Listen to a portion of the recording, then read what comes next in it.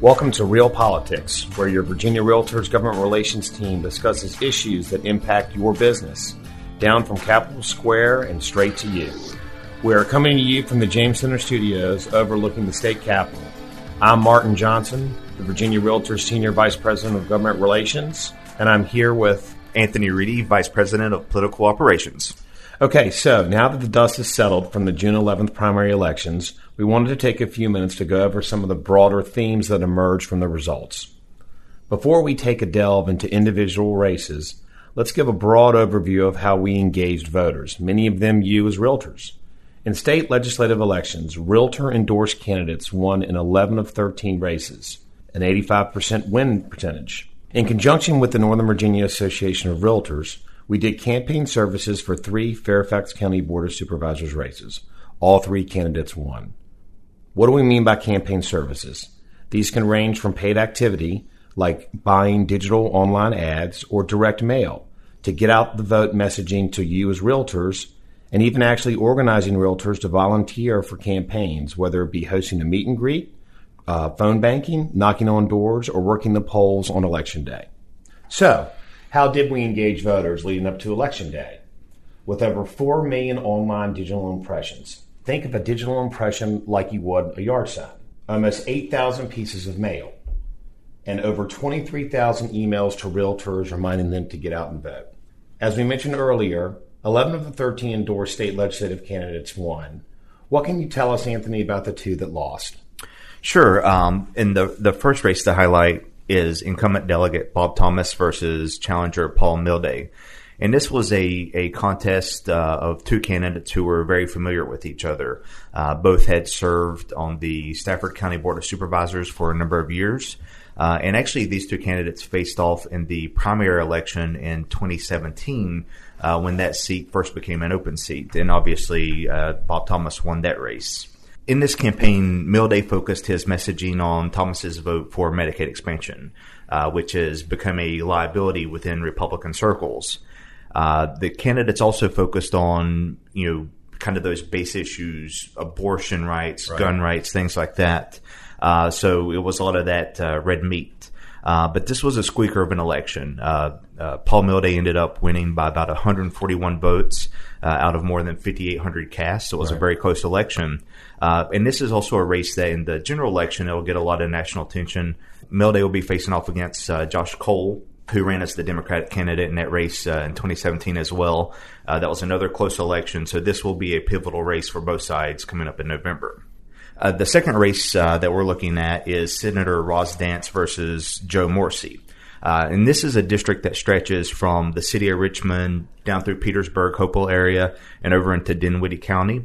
In the race, you had a solid long-term incumbent in Senator Dance, who was being challenged by a very well-known candidate in Joe Morrissey, someone who has a, let's say, colorful history, as most people are well aware of.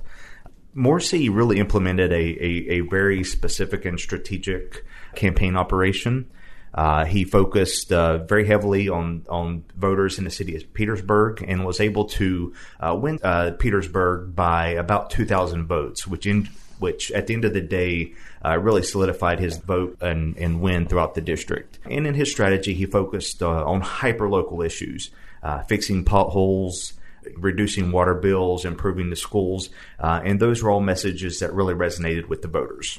Right. I think you saw in both of those races a real contrast in strategy. In the first race, I think you see where maybe the philosophical ideals come across in campaigns, right? Yeah. Medicaid expansion versus non-Medicaid expansion, some other more social issues.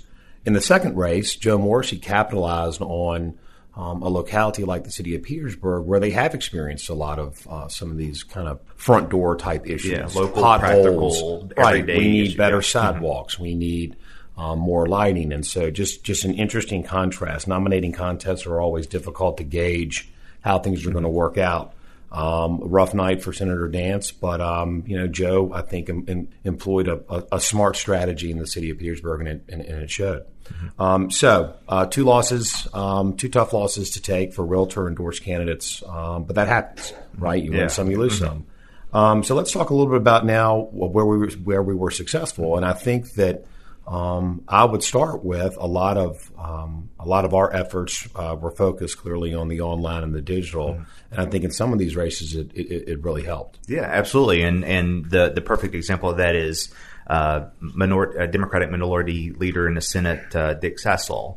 Sassol's been a long-time incumbent. He served in the state Senate since 1980, and up until this year, he had never really had a serious challenger. And this year, he actually had two challengers, and his race was seen by a lot of political observers as that debate within the Democratic Party versus, the longtime establishment incumbent versus the upstart progressive candidate. And Senator Sassol actually had two opponents in this race, which I think played a little bit into it. Right. Yasmin Taib, who was seen as the progressive upstart. And more of a threat to the race. And then Karen Torres was also in the race. This was also a race where you saw a lot of outside spending and national attention on a local race, the Commonwealth Attorney race in Fairfax, that really did boost turnout. What you see in a lot of these off-year elections where there's no statewide candidate or congressional candidate at the top of the ballot, that often it's the local races that drive the turnout and drive the interest. But going back to your point, this is a race where we focused heavily on the digital side of it, really pushing voters a message to support Senator Sassol, whether it was from static banner ads online, some pre-roll video that people saw. And all these came into play, and what we saw was in a very competitive race. And Senator Sassol ended up winning by about 500 votes out of more than 18,000 cast. Right. So that's a race where our digital efforts definitely had a major impact in the outcome of that. Right. We generated, I think, about 500,000 impressions in that race, and so it will be hard to argue that our efforts didn't help push Senator Sassol across the finish line. Talk to us about another race with a longtime incumbent, a realtor, Emmett Hanger out in the Valley. Yeah, Senator Hanger, again, like you said, a longtime legislator and a fellow realtor, had a pretty significant challenge this year from Tina Freitas. And this is a district that's a more rural district. It stretches north and west of Charlottesville. And kind of like the Bob Thomas race, this was a race where the challenger Freitas was really focusing on Emmett's votes for Medicaid expansion and those kind of red meat Republican issues like gun rights and stuff like that were top of the ticket. And this is a race that a lot of people thought would be probably the most competitive and the most ripe for an upset on election night. But Senator Hanger put together a very good campaign. We were a big part of that with his digital online operations. And he ended up winning with about 57% of the vote. So it was a really strong result for Emmett Hanger that night. Right. So, and one other race I want to just highlight very quickly. This wasn't on as many people's radar. It wasn't really one of the more competitive races of the night. But again, as we've seen particularly with primary elections, with lower voter turnout in those elections, you never know what to expect, and you don't want to take anything for granted. So we engaged in supporting Delegate Luke Torian up in Prince William County in his reelection efforts. He was being challenged by a gentleman named Kevin Wade. And this is a race where Delegate Torian is a key realtor champion in the House of Delegates. He chairs a subcommittee on the very powerful Appropriations Committee. So he's a candidate that has been very supportive of our issues and has taken the lead on a lot of our issues. So we wanted to be there to back him to show our support and our enthusiasm for him.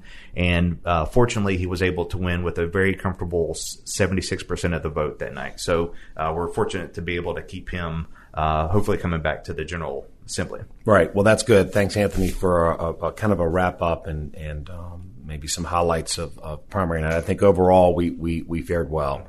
I know that members of the House and the Senate now really even getting down to the local candidates know and appreciate the role that the realtor associations, both at the state level and the local level, can play.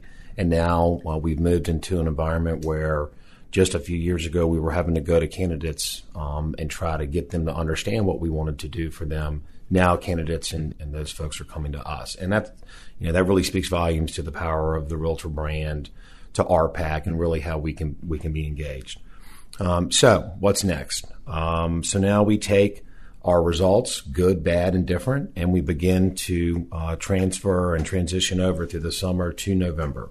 There is a lot at stake in state legislative races this year. They are very close margins. The Republicans hold a 1-seat margin in the House of Delegates and a 1-seat margin in the state Senate. So you can bet that the summer will be a busy one for us. You can bet that there will be a lot of outside money coming in. Millions, tens of millions of dollars will be spent in Virginia. We will be coming to you as realtors with opportunities to help our candidates. Absolutely. We will be in the trenches with our candidates. We take a lot of pride, in doing that with our candidates. We're meeting with their consultants already.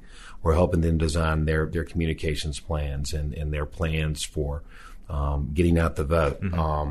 In fact, you and I just the other night spent about 2 hours with a House of Delegates candidate helping train her door knockers on how to effectively walk neighborhoods and kind of the rules of the road. That's a very important point to, as robust as RPAC and as healthy as RPAC is, it's one layer of assistance that we can give the candidates. Right. The other strength of the Realtor Association is our 34,000 members across the Commonwealth, and it's their family, their friends, their affiliates, and really being able to gauge. So to take a few hours out of your week and knock doors for a candidate, make phone calls for a Realtor Champion candidate, host a meet and greet in your neighborhood, things like that. They're very easy to do. They take a few hours a week, but it has such a major impact on the results of an election, because you can have all the money in the world, but if you don't have that grassroots support, then you're not going to be able to mobilize your voters for Election Day. Right. Okay, so that's all for this episode. Be sure to subscribe to the Real Politics Podcast, available through iTunes, Stitcher, Google Play, and SoundCloud. Thanks so much for joining us for Real Politics, down from Capitol Square and straight to you.